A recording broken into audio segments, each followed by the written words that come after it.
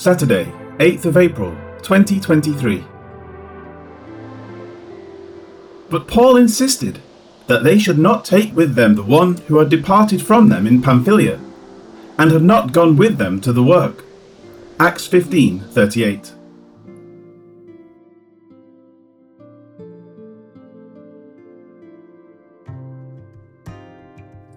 The previous verse noted that Barnabas had determined to take John Mark along on the missionary journey that Paul and he were planning. With that, it now says, "But Paul." An immediate contrast has arisen in the direction they should take concerning the matter. At this point, anything is solvable. But beginning with this note of dissension, a red flag is thrown up concerning what will come of the matter. As for Paul, he insisted concerning his point of view. The Greek is an imperfect verb signifying to account as worthy. In other words, it might be said, Paul found it worthy to make his case. The verb, being imperfect, means that he didn't just speak up, but that he continued to speak. Barnabas would give his thoughts, and Paul would counter with his. It is like two grindstones spinning against one another, rubbing each other down. Paul's argument was that they should not take with them the one who had departed from them in Pamphylia. The wording is important. First, the word translated as had departed is aphistemi. It signifies to depart, but it is connected to the word we translate as apostatize. That is probably how Paul took it, based on the rest of what is said. Second, the word translated as the one actually ends the verse in the Greek text, thus placing it in the emphatic position. It strongly marks out John as an irresponsible partner. One can see Luke interviewing Paul and saying, "So, tell me what happened between you and Barnabas." In response, Paul would have said something like, "I saw it worthy to tell him that he who withdrew from us in Pamphylia and who didn't go with us to the work, we shouldn't take that one."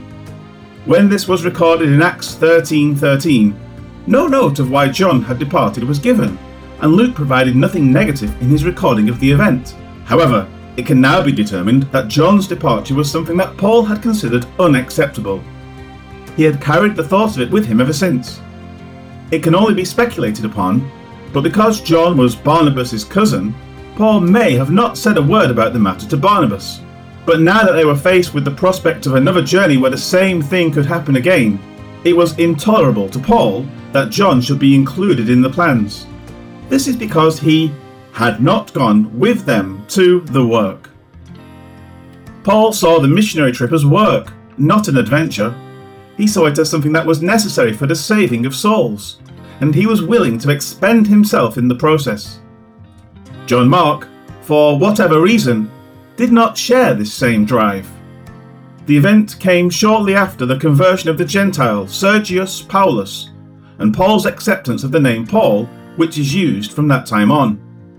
Mark may have taken offence at the thought of evangelizing Gentiles, a task that Paul seemed wholly devoted to undertaking. It is speculation, but it fits with the chronology of what occurred as well as the decision rendered by the council concerning Gentiles.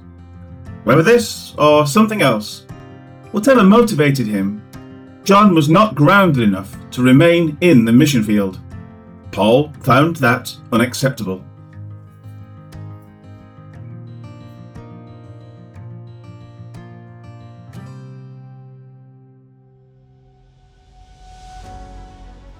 Life application. What appears to be the case is that Paul has kept a matter that truly upset him pent up within himself.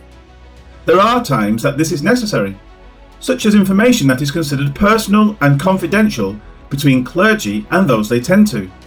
However, if it is a matter that is festering between friends or those who are closely connected within the church, keeping something like this pent up may turn into a disaster as it continues to seethe below the surface. Paul has allowed a matter to continue in this fashion for an extended period of time. Only now that the issue of John joining the trip has come into focus, has Paul been faced with it becoming an issue. If he had talked with Barnabas about it over the many months of their travels, things would have been handled differently now. When you have something that is bothering you that could later erupt, it is best to not hold it in. Barnabas probably had no idea that Paul was so offended by the matter. That seems apparent from his suggestion of bringing John along again. He was probably caught totally off guard by Paul's words. This could have been avoided, and it will lead to a real eruption between the two of them. Prayer and conversation are key points that have been lacking over this matter. Don't allow the same to happen to you if it is within your ability to correct perceived offences early on.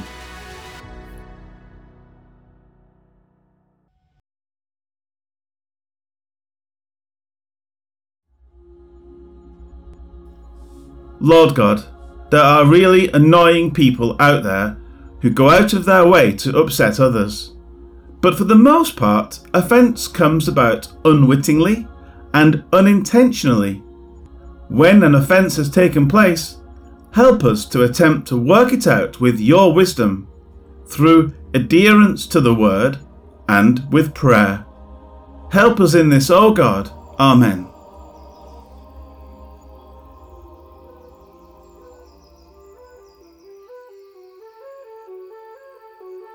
But John Mark had left them at Pamphylia. He did not continue with them in the work.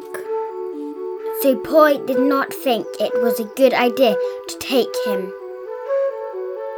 Acts 15, verse 38.